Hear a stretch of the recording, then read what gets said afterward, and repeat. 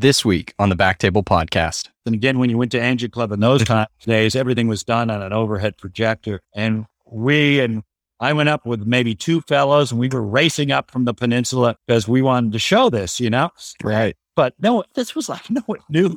There was no premonition. There was no one had any idea we were doing this. So they were showing, abscess drainages, the catheters and stuff. And we came sort of in the back door, and it was a pretty good crowd there. And Ernie, of course, sat in the front and would comment on all the cases. So, any more cases? And so I said, "Yep, we got some here." So I went up and I showed this case, and it was such an impressive aneurysm, which went from this giant circle ball to nothing. And there was just no one knew what they were looking at. It was just, what? It was magic at that point. It probably looked like magic. Got up and he left the room. Then he just left. He just left. And we went for a smoke or what? Yeah.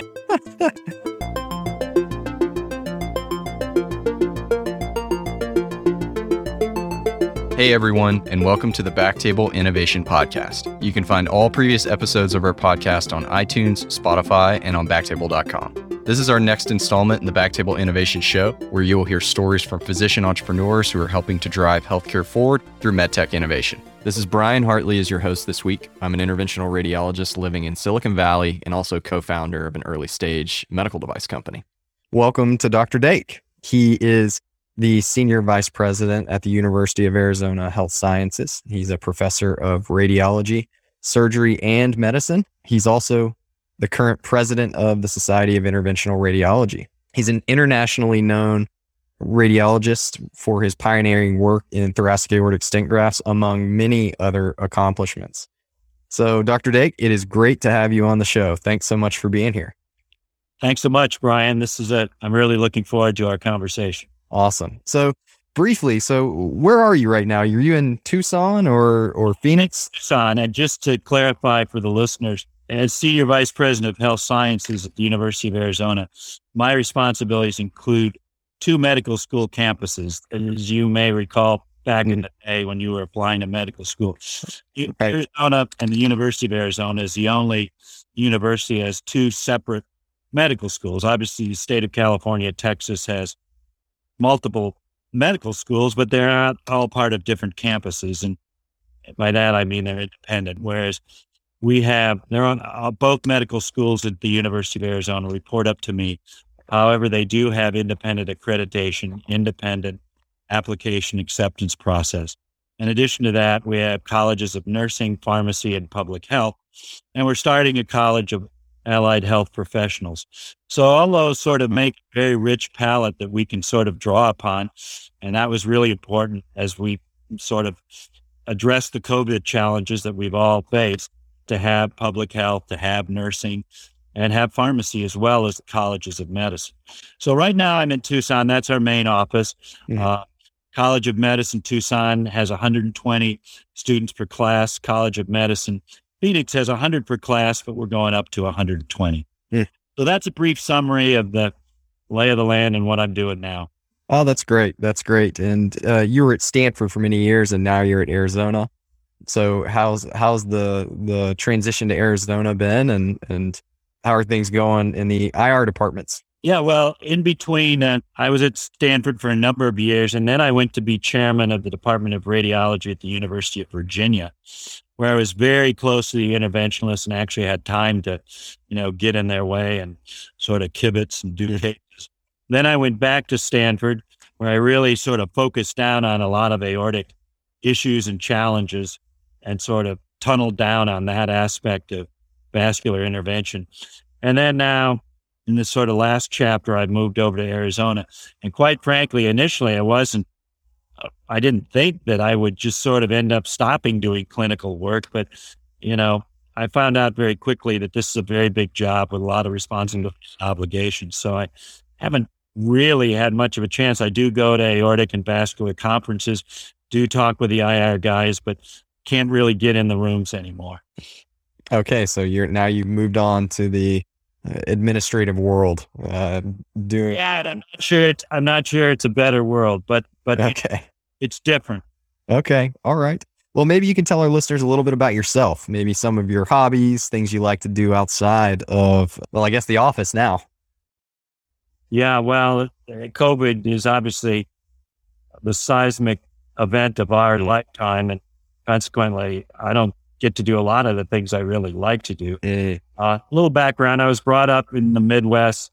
Both of my parents were teachers. I was brought up in South Bend, where my father was a high school principal. After high school, I was one of 9 kids, sort of basically a quota system that got accepted to Harvard.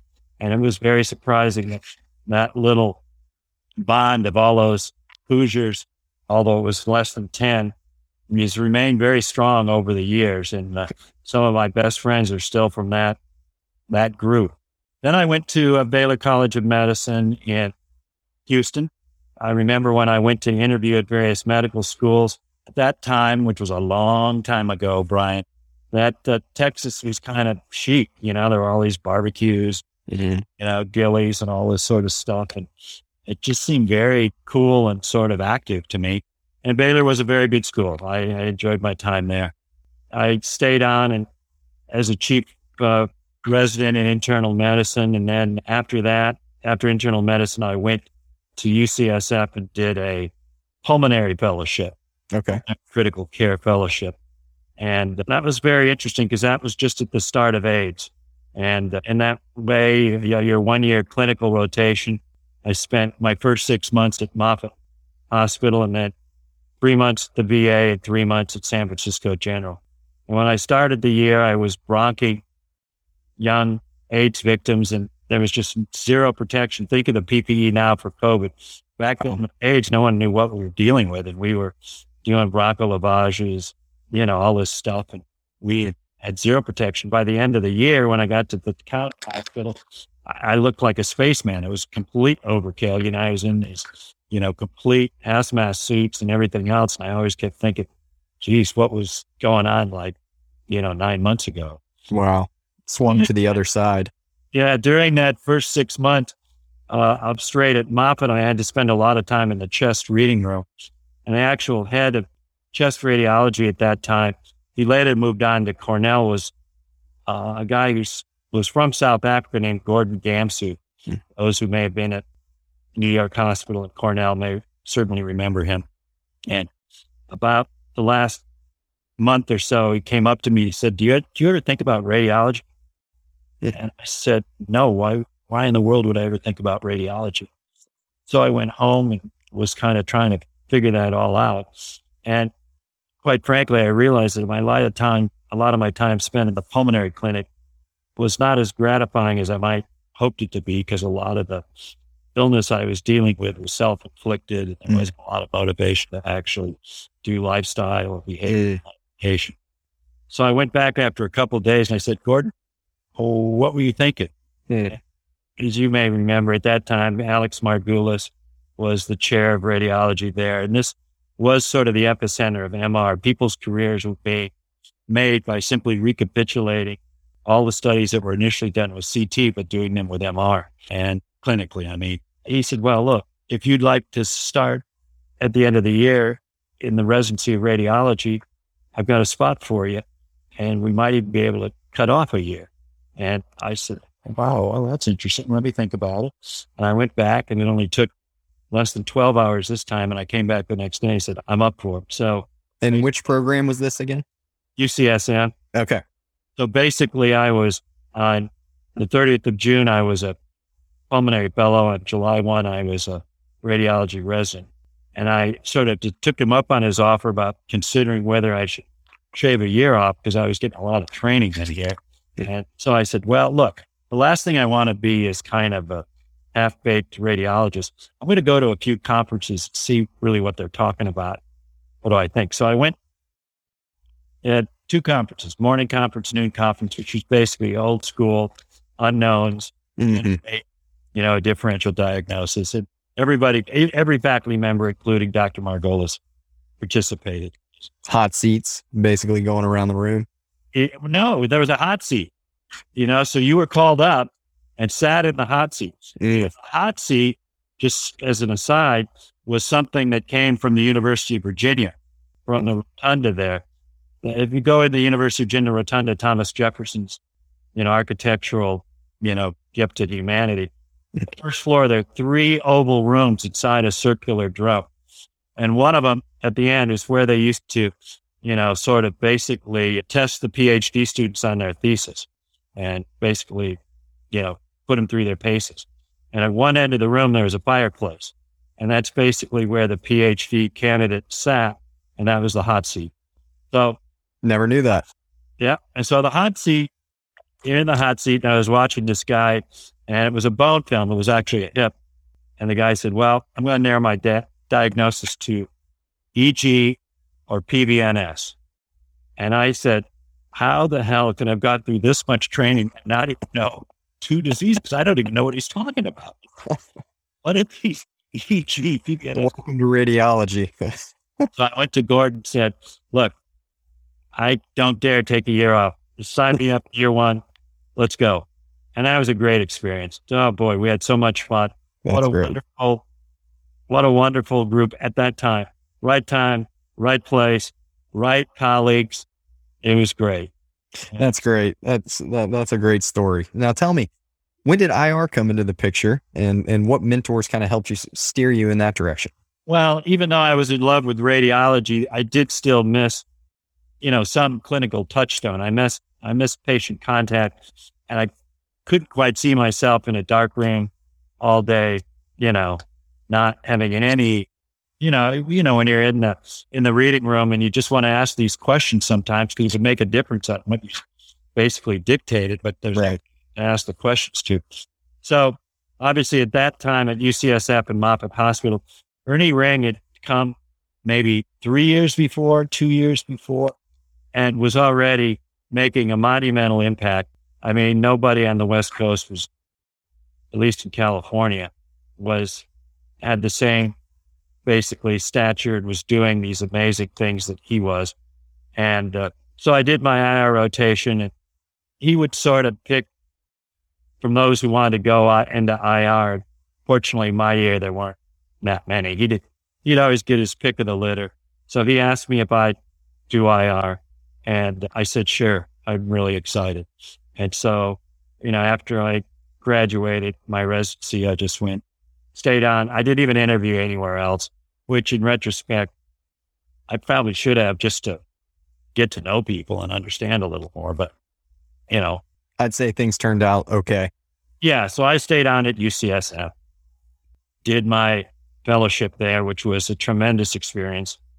There's nothing more emotional than being a first assistant to Ernie Ring when he's doing a de novo PTCD, and, it was high drama. To this day, I can't understand why it was such high drama, but I got to tell you, it was high drama. You were sweating bullets the whole time. I mean, I look back at that, I'm thinking, God, it didn't quite have to be so emotional, but it was. Right.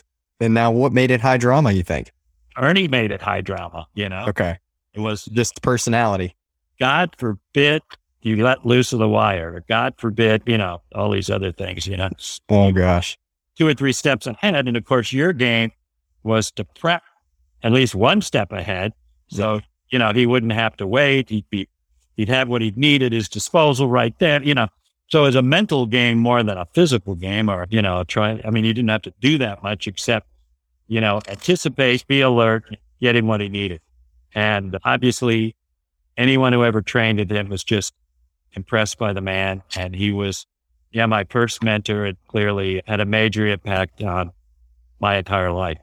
But I got lucky after that too, Brian, because when I finished, I went over to San Francisco General and ran IR there for 6 months, but I knew that doing trauma for the rest of my life was not kind of what I wanted to do at a county hospital. And so at that time, the best private IR group in the Bay Area was Marin General. And they were doing all sorts of incredibly entrepreneurial things, but mostly with MR. They didn't really care about IR. And so I went over there.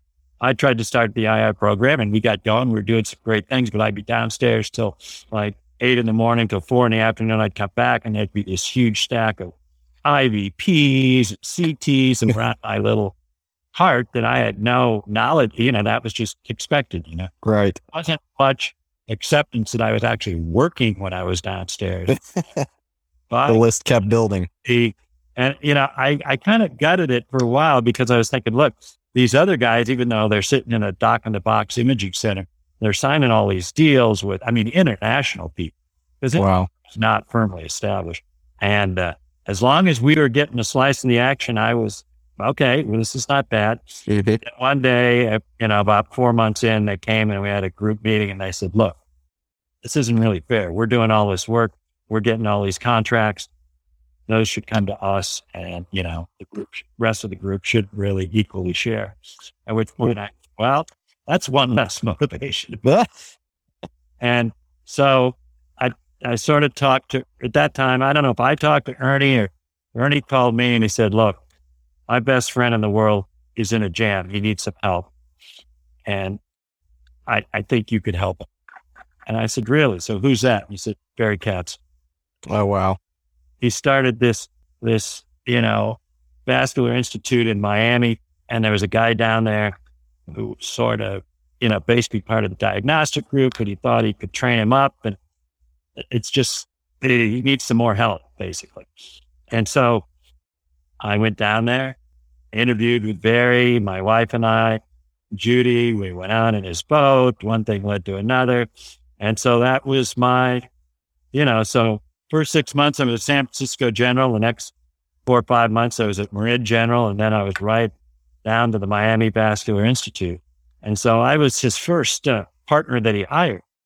And obviously, we weren't partners in a sense of equal. I was learning from Ernie. I'd learned all this incredible non-vascular stuff, which I just wish I'd been kept on with, because it was so valuable. And there were so many great pearls and incredible insights that Ernie conveyed on non-vascular. And they had the best of the vascular world with Barry Katz. And, I was making a fair amount of money for, 1 year out. And we were part of the group, and that was fine. And after about 3 years, I sort of looked at it, and I was, with the sort of escalated stair step of salary, I was sort of thinking, this is going to be a golden handcuff in another 6 months. And is this where I want to be? Is this what I want to do? And so I talked with Barry, and that's when I went back west. And at the time, again, Lou Wexler was at Stanford, but he had cut his teeth, and his whole program was cardiac and coronary angio. Gerhard Wittich was there doing a lot of non-vascular work, but nobody was really doing bleeding edge vascular, peripheral vascular. And so that's when I went to Stanford as the section chief. And that was a great run, and I did that. Let's just get this right. So I finished my fellowship in 87. Would have been about 90. Okay. And so you're at Stanford, you're section chief at this point? Yeah, we had at the time, 3 fellows. Part of their task involved actually cardiac radiology, coronary angio, et cetera. Although clear the writing was on the wall, coronary angio is going to be subsumed by the cardiologist. But, we had one digital room. Most of the workaday rooms were basically, film changer, Schrodinger film changer. We'd have to punch our own cards to the program we wanted in terms of films per second, photographic subtractions. Yeah. And that's when I first had my first incredible collaboration with people outside of radiology. And that was with the cardiac surgeons. We started out with that by dealing with peripheral vascular complications of aortic dissection. So mesenteric ischemia, obviously renal obstruction, iliac artery, basically malperfusion, et cetera. And we helped them out a lot. And that was our ticket into the aorta. And so we would see all these incredible films.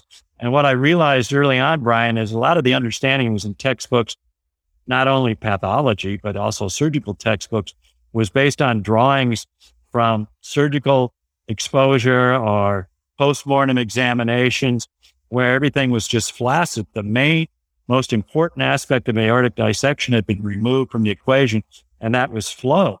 So all these pictures that we could then see with angio and what was going on, nobody who was a surgeon or a pathologist had obviously observed. And so we kept having all these discrepancies between what we were seeing and what was in the textbooks. And so we were describing this. And about this time, which was about 91 or 92, I had another, I guess the first real experience that gave us insight into this. And that was basically spiral CT. And you probably don't know that, but we had it's the first Siemens spiral CT unit in the US. It was out in a parking lot. And one of the cardiovascular non-invasive imagers was a guy named Jeff Rubin. He used to be the chair at Duke, and now he just started in October, and we hired him here as the chair of medical imaging here at the University of Virginia. And he said, look, I want to do this new machine. I'd like to really look at it and look at ways. And he said, I want to look at pulmonary embolus. I think it's very important because, all these VQ scans, blah, blah, blah. And I said, well, Jeff, that's a great idea and it's a real need, but the goddamn machine is out in a parking lot. I don't think we can take patients who are critically ill and sort of wheel them out into a parking lot, Let's think of something else. And so I said, how about renal artery stenosis? We don't have a great way to really, screen for that. And so maybe we could look at that. So we got a bunch of patients, and the first patient we went in, the thing came, we scanned it with a spiral CT, and the images started to come out, and Jeff said, you got to come look at this. I've never seen anything like it. And it was basically, these were spiral CT images where they were the type that, in the old days, you would see the sort of amorphous surface renderings, Mm-hmm. So it wasn't like the high definition, of the vessel itself, but they were surface renderings. But they were like nothing anyone had ever seen. So we started calling Siemens. And to this day, if you had to play Russian roulette and bet, I bet that they had no idea what sort of potential they had at that time, Wow.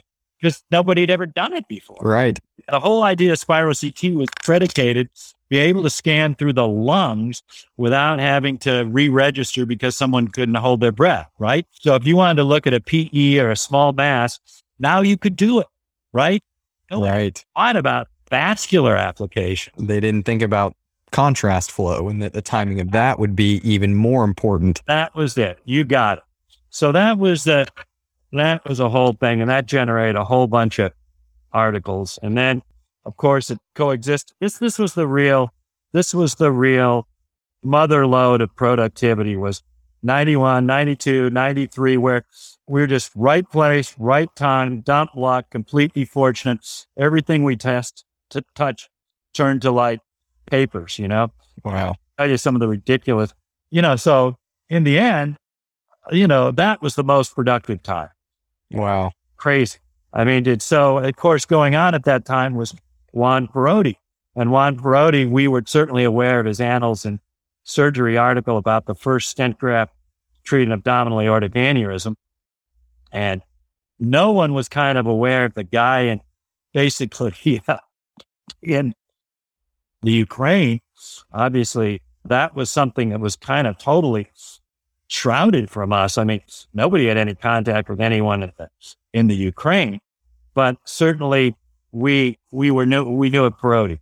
So the difference between Perotti and clearly what we were seeing, what we eventually found out in the Ukraine was that they saw stents as basically anastomotic surrogates. They weren't really thinking like a radiologist. As radiologists, we saw a stent as really something that would align and completely support from top to bottom a conduit like a graft, okay? So everything they say that comes out of surgery came out as the Perotti was just a basically Palmaz stent on the top to begin with. There was not even a one on the bottom. And so that was, something that was just the way it was. It was just that I thought, God, how is this thing going to be able to be delivered with self-expanding? And again, Perotti was a balloon expandable stent graft. And we, of course, favored self-expanding. How can you deliver this by pushing it in without having a stent provide some columnar strength, so you wouldn't concertina the whole thing or accordion it as you pushed it in.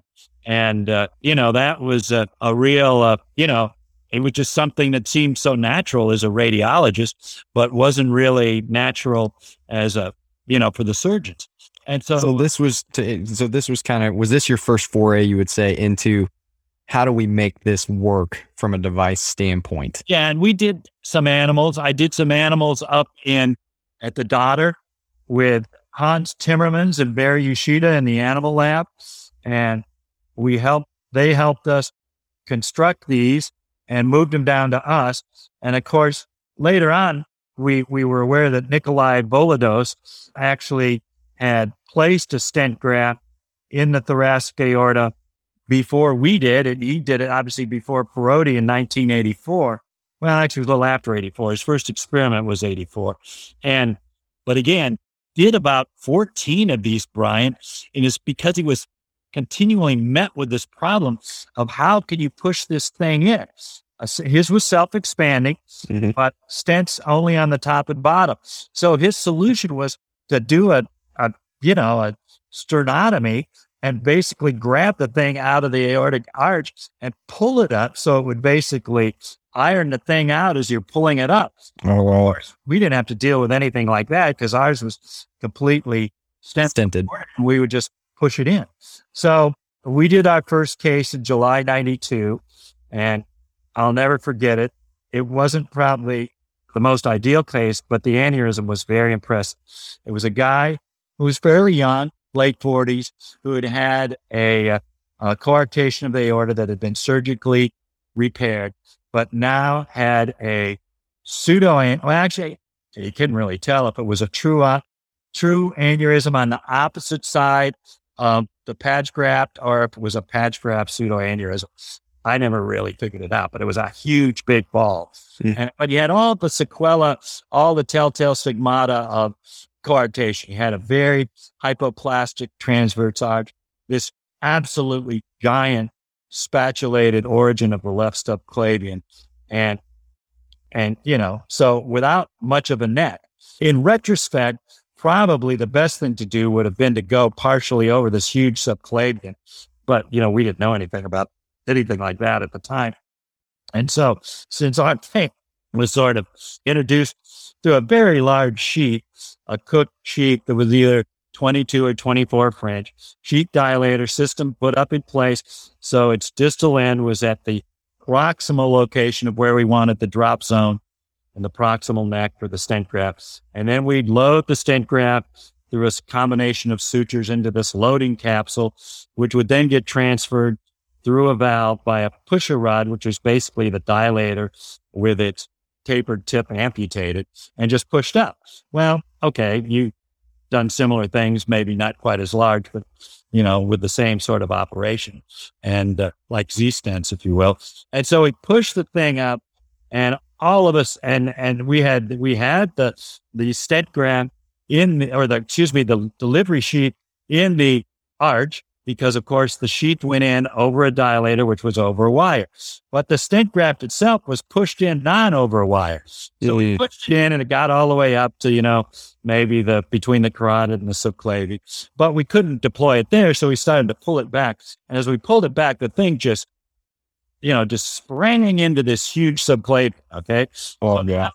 The tip of the stent graft and the delivery sheet are literally about 3 centimeters into the subclavian.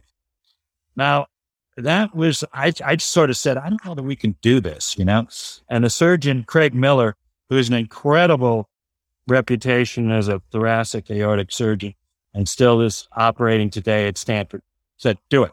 And I said, what? He goes, just do it. And I said, what? But, look, Craig, the worst thing that can happen is we're going to put a graft between a subclavian and the distal aorta, completely occlude the aorta.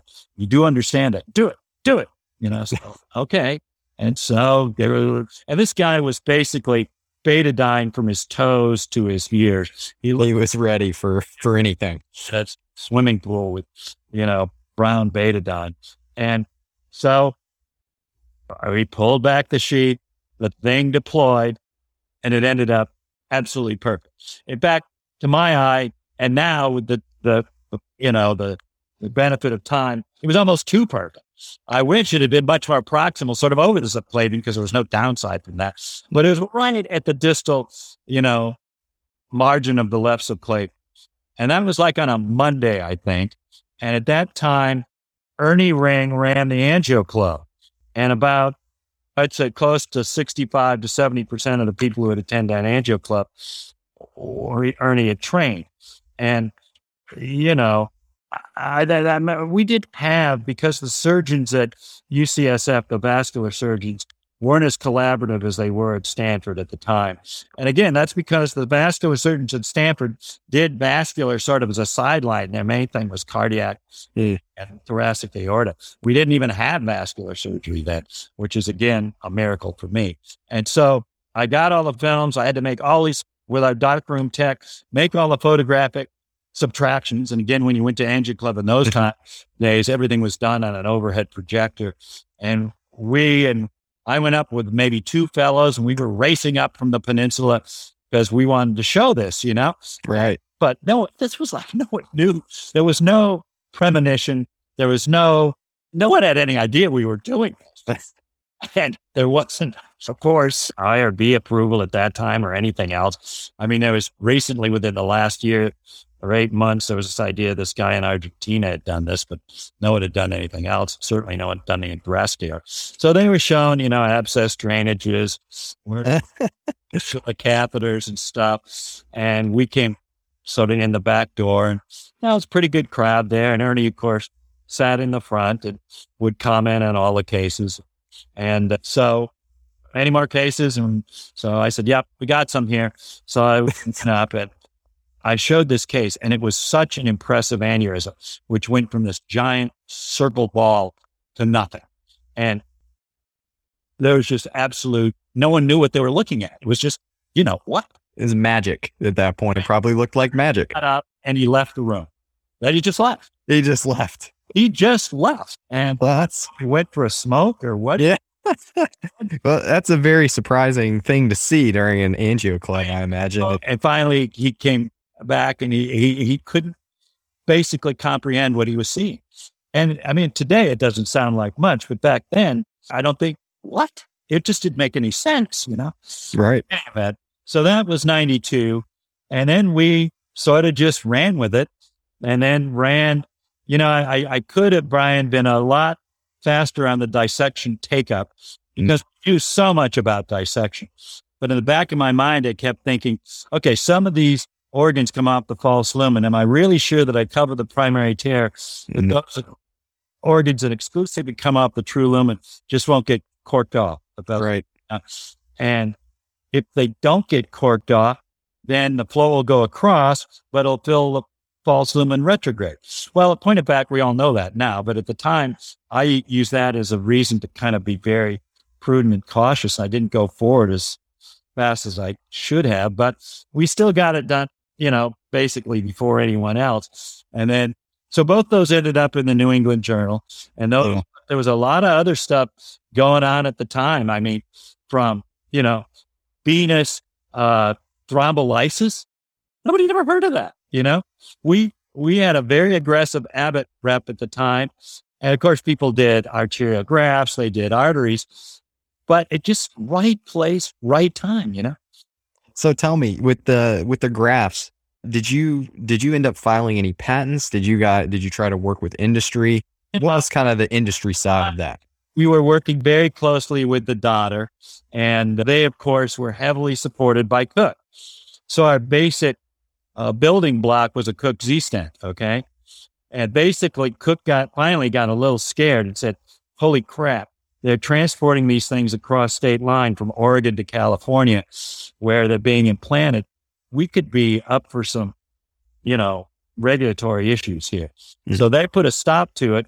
So then I moved in the next phase, was having tons of Japanese fellows come over who basically we created just a cottage industry, a fabrication shop where we just made our own.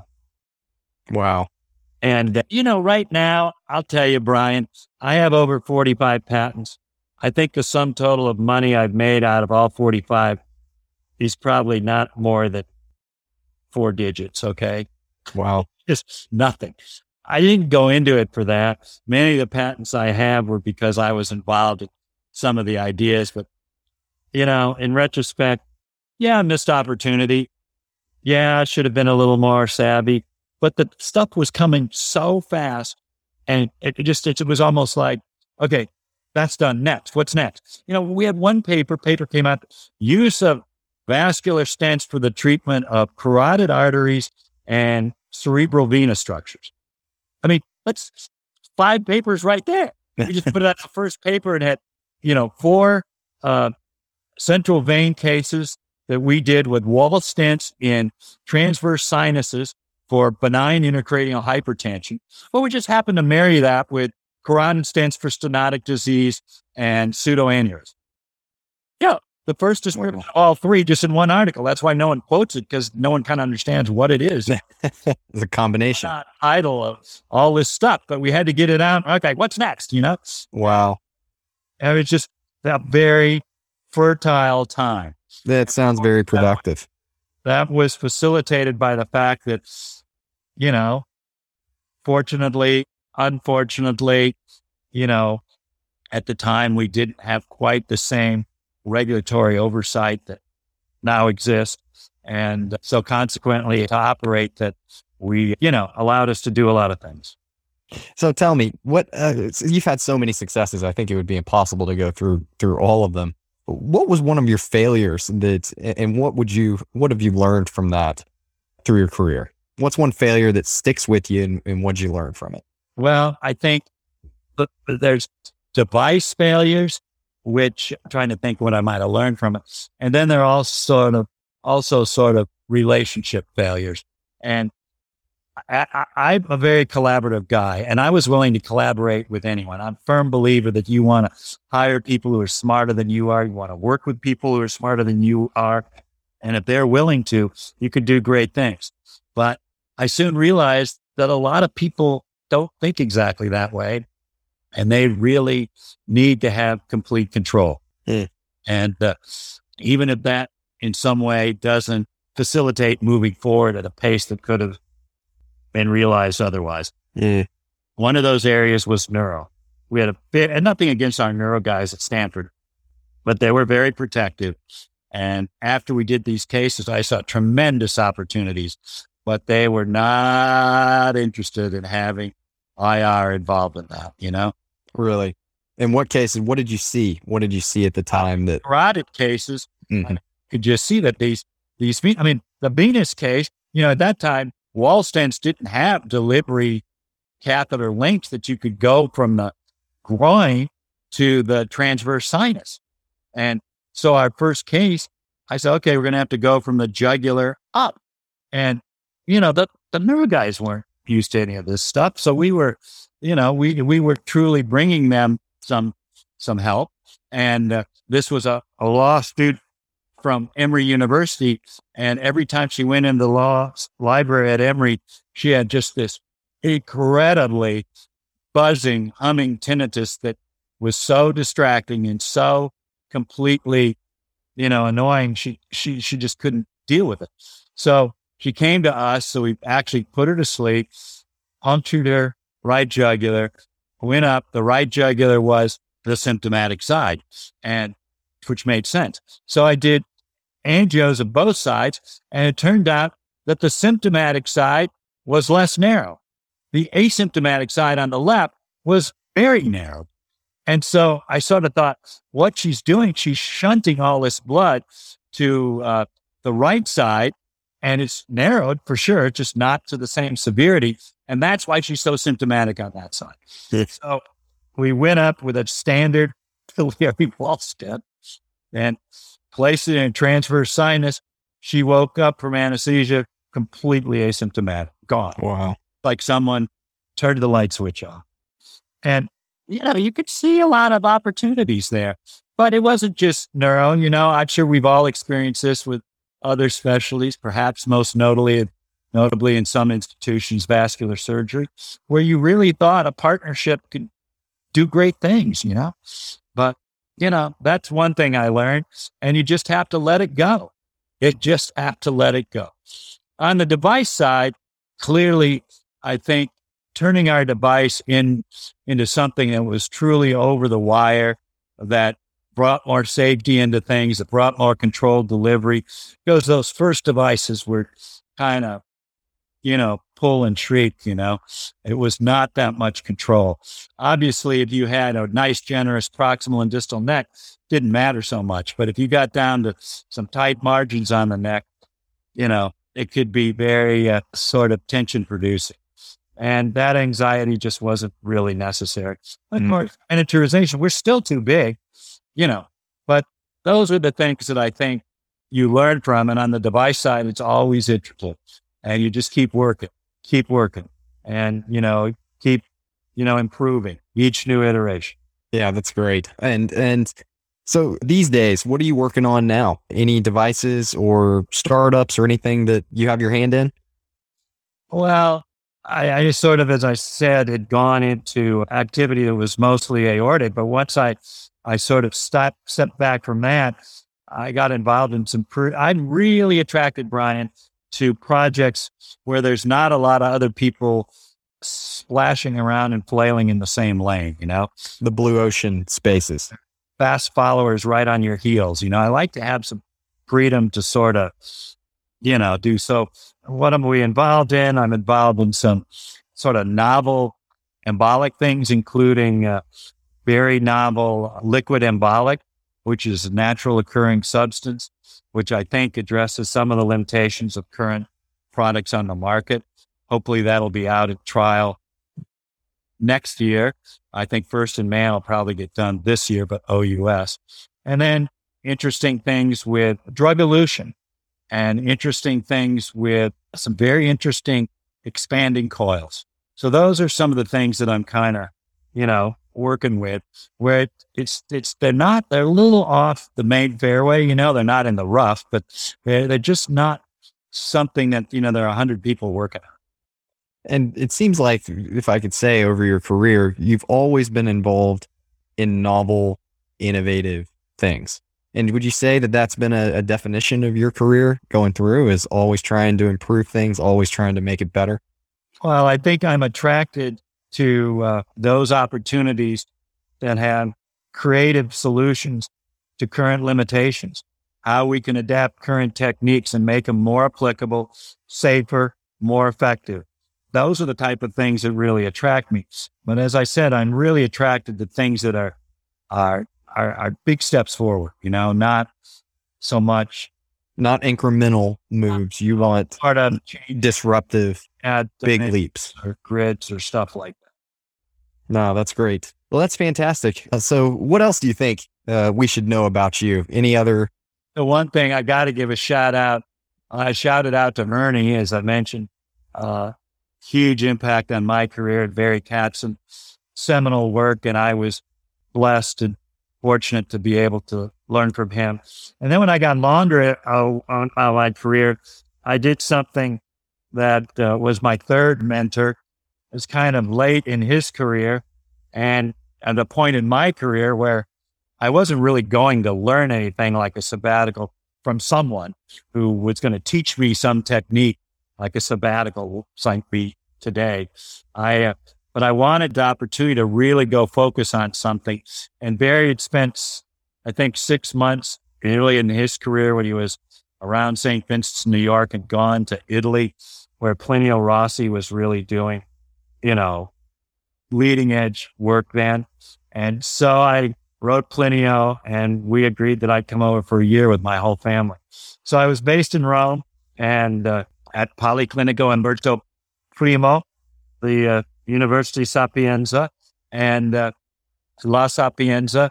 I would go to work in the morning, but my real thing was in Italy is working with, at that time, Gore. There was a network. So every morning I knew if there was a dissection anywhere in Italy from the day before. So some days I wouldn't even go into work. I'd get a call as soon as I'd get up. I'd be eating breakfast. Some guy said, there's type B dissection in Brescia. And I'd say, okay. I'd go out to the airport. You'll have a ticket, go. So I'd fly up there, get there about 11, go meet the family, do the case, after the case, go out with the treatment team, have a great Italian meal. Wow. So I did that for 365 days. Wow. That I knew every Italian interventionalist and vascular surgeon and cardiologist who had any interest in aortic intervention. Plus, I had a huge repertoire of cases under my belt now after a whole year of just doing this every day. Nobody had the luxury to do that. Nobody had a case a day. And I had this diet that really allowed me to become very confident, secure, and comfortable with the pathology, the physiology, how to treat, the judgment required. And when was this? That was basically 1999, 2000. Wow. And tell me, do you speak any Italian now? No. I did a little, and all my kids went to Italian school for the whole year. But for my family's sake, I think we all look back very fondly with memories that I think may have been the best year of our collective life. It was something that, you move your whole family. I mean, a lot of people don't. How would you do that? How do you get a work permit in Italy? How do you get malpractice insurance? How do you do all this stuff? Well, you don't do it unless you actually take the first step and say, I'm going to do it, So, it was a great experience. Well, that's a fantastic story. All right. As we wrap up here, tell me, just want to ask, what is your favorite procedure to do these days? Or what was your favorite procedure, I guess I could say? I'm not sure it's so much the procedure, but the whole soup to nuts from planning to procedure to follow up to perhaps necessary retreatment of aortic dissection. There's nothing that sort of, I think, represents what an endovascular carpenter can be to a better degree. I mean, for surgeons, they just didn't have the background of looking at a CT scan and consequently did a lot of things by rote just because they were told to do it, whatever. And they'd say, the right renal's out. And I said, well, how's it out? What's the involvement?